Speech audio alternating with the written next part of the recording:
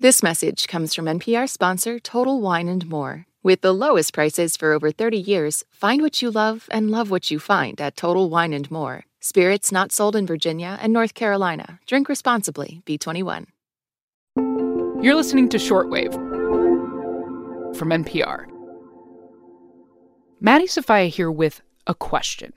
Do you have a first memory of science? Are you in a classroom? Or maybe you were on a field trip in grade school. It was the festival of Diwali. It was afternoon time when you celebrate. For Manu Prakash, that moment was very far away from school, far away from the prying eyes of his parents as well. Everybody buys fireworks, and I realized that there were a lot of fireworks that were unexploded that were lying on the street. He wondered what would happen if all those explosives in all of those fireworks went off at once, just out of, some blowing things up curiosity. We can all relate. So he decided to do an experiment of sorts. He grabbed a bunch of them, pulled all the gunpowder inside them into a pile. And I actually lit that on fire. And I burnt my hand, and I was actually in the ER for my Diwali that night. Oh, no. But on the other hand, I have a scar to go for it. And that's the day you learned about PPE and why personal protective equipment is so important. Yeah. Now, Manu makes tools that feed that curiosity for a living. As a bioengineering professor at Stanford University, his work centers on making scientific equipment. Think microscopes and centrifuges for really cheap. One of his most notable inventions is the Foldscope, a low-cost microscope made out of just paper, a couple magnets, and some lenses. It was designed to be portable and durable, and the goal of all of this is to make science more accessible to everybody. The science at school, as is always, is very textbook-oriented. Right. And for me, personally, it was just my own sets of questions that I cared about.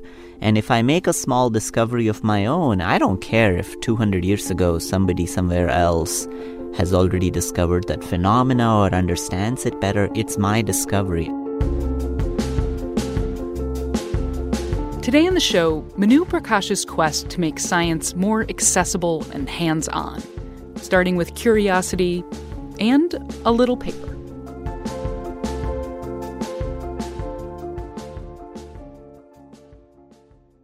This message comes from Apple Card. You earn up to 3% daily cash on every purchase. That's 3% on products at Apple, 2% on all other Apple Card with Apple Pay purchases, and 1% on anything you buy with your titanium Apple Card or virtual card number. Visit apple.co/card calculator to see how much you can earn. Apple Card issued by Goldman Sachs Bank USA, Salt Lake City branch. Subject to credit approval. Terms apply. This message comes from NPR sponsor Charles Schwab with their original podcast, Choiceology. Choiceology is a show about the psychology and economics behind people's decisions. Download the latest episode and subscribe at schwab.com/podcast. This message comes from NPR sponsor Capella University. With Capella's FlexPath learning format, you can earn your degree online at your own pace and get support from people who care about your success. Imagine your future differently at capella.edu. These days, Manu's at Stanford.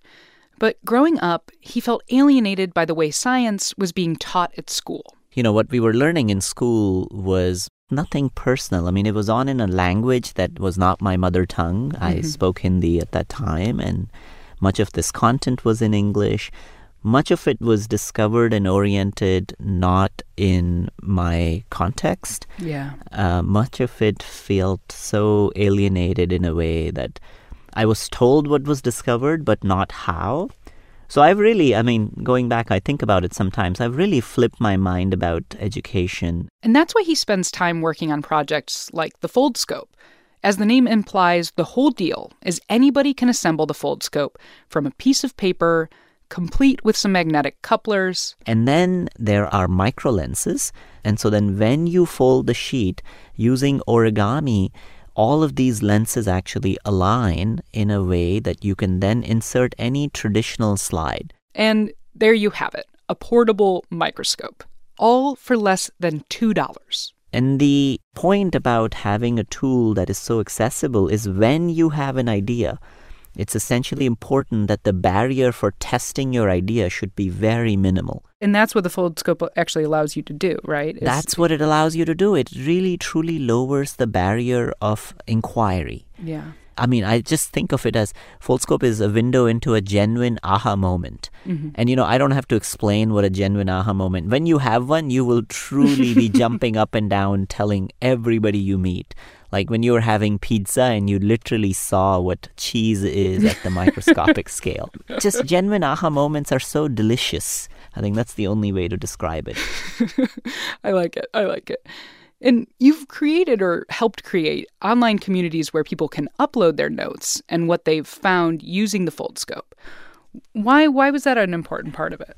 Yeah, I think it was extremely important to me at that time when we were starting the community, that the idea of a community is actually almost as powerful or even more powerful than the tool itself.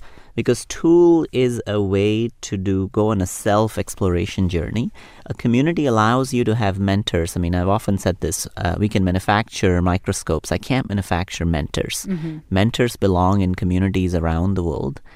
And our ambition truly has always been, and this is a path we're on, to reach every single child on this planet.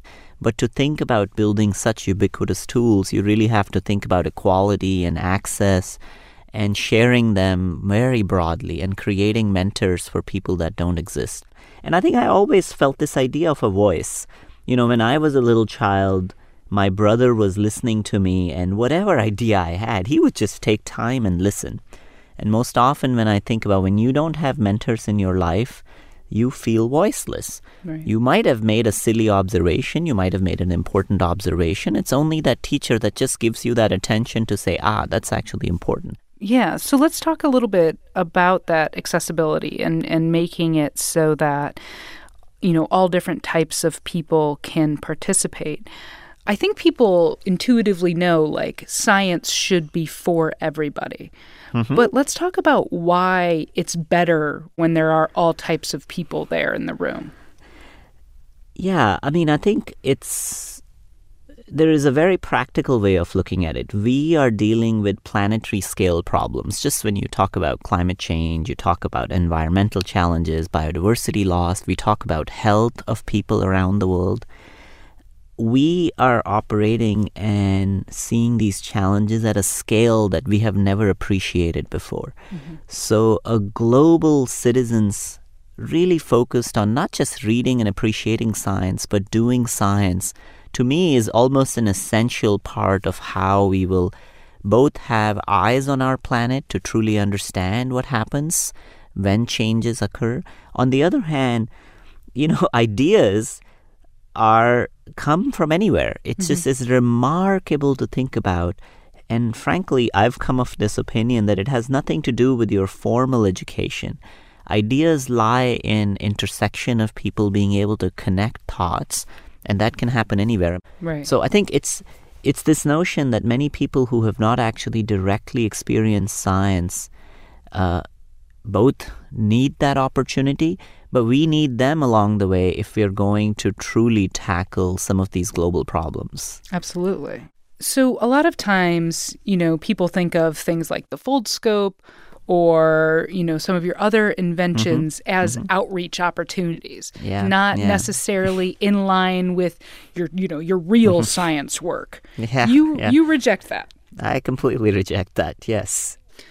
I think part of that is what people think science actually is. And I want to ask you about that because I used to do a good bit of outreach. And yes. What I heard from kids, maybe 8th or 9th grade level is I'm not good at science. It's not for me, and I just can't do it. And I often think that they don't have a great idea of necessarily what science is. Yes. So, Manu Prakash, I'm going to give you the opportunity to define what science is in case anybody out there is listening and feeling they don't belong in science. So just real quick, 30 seconds. What is science? What is science? I hope everybody would agree to me that we are all born curious.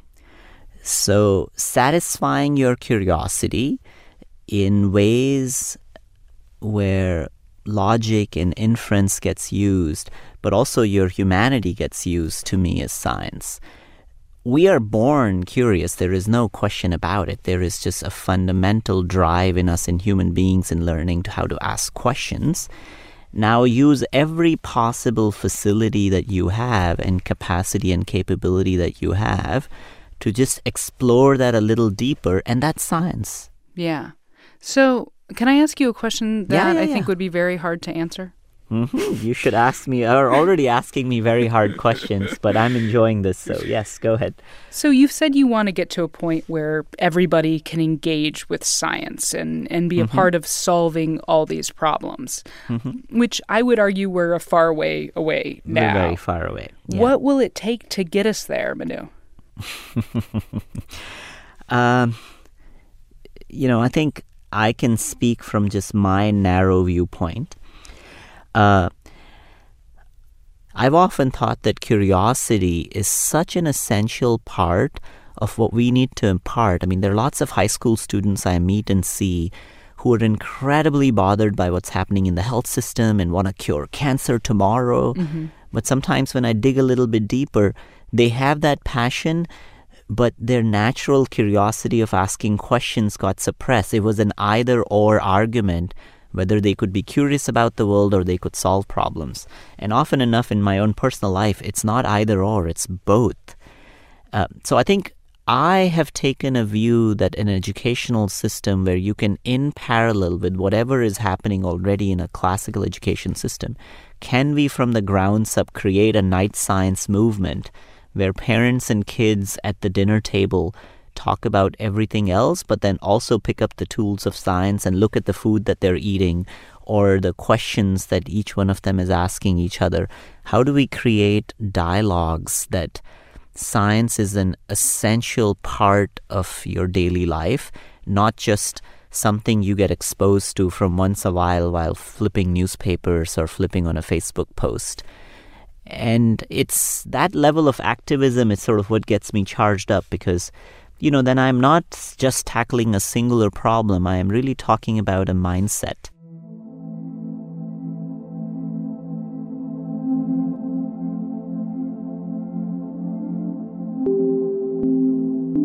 Manu invented the Foldscope alongside his then-graduate student, Jim Sobalski. Their initial goal was to get Foldscopes into the hands of roughly 50,000 people. And as of last year, they've reached over 1 million in more than 150 countries. You've been listening to Shortwave from NPR. This episode was produced by Rebecca Ramirez, edited by Jeff Brumfield, and fact-checked by Emily Vaughn. I'm Maddie Sofia. See you next time.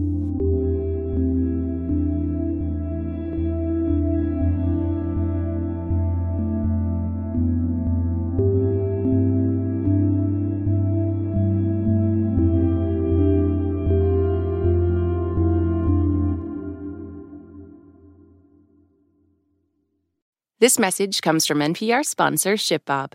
E-commerce logistics making you question why you started your business? Time to outsource fulfillment to the experts over at ShipBob. Get a free quote at shipbob.com. ShipBob. There's a new way to support this show and public media. Please consider signing up for the NPR Plus podcast bundle. NPR Plus listeners get to unlock sponsor-free shows and bonus episodes. You can find out more at plus.npr.org, and thanks.